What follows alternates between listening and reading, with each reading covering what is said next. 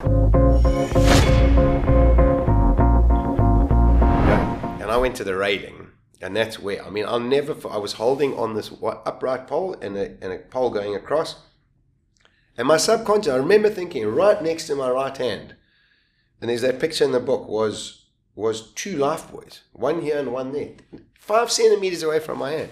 And I remember thinking, Brett, just loop your hand through. The deck's slippery, the boat was doing this, the waves were coming up, it was lashing rain. And I thought, just loop that thing around you. And then I vomited. And I've got a very macabre sense of humor. My first vomit was unbelievable. I remember thinking, it was like a fire hydrant. I spoke to myself. I said, Archie, good one. The second one wasn't so good because I puked and it just came straight back in my face. And the wind blew it all down me. And I put a T-shirt on when I was talking to Bangor because we all got lockers there and I was cold. And it was all down my T-shirt. And I thought, oh, that's revolting. And then the next time I vomited, I just felt this pain in the back of my base of my skull. And I thought, if I vomit like that again, I'm going to black out. And that was the last conscious thought I had.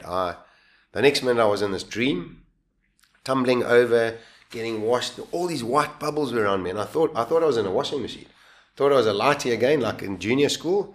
And my mates, and they chucked me in a washing machine, thrown some Omo in, switched it on, and I was tumbling.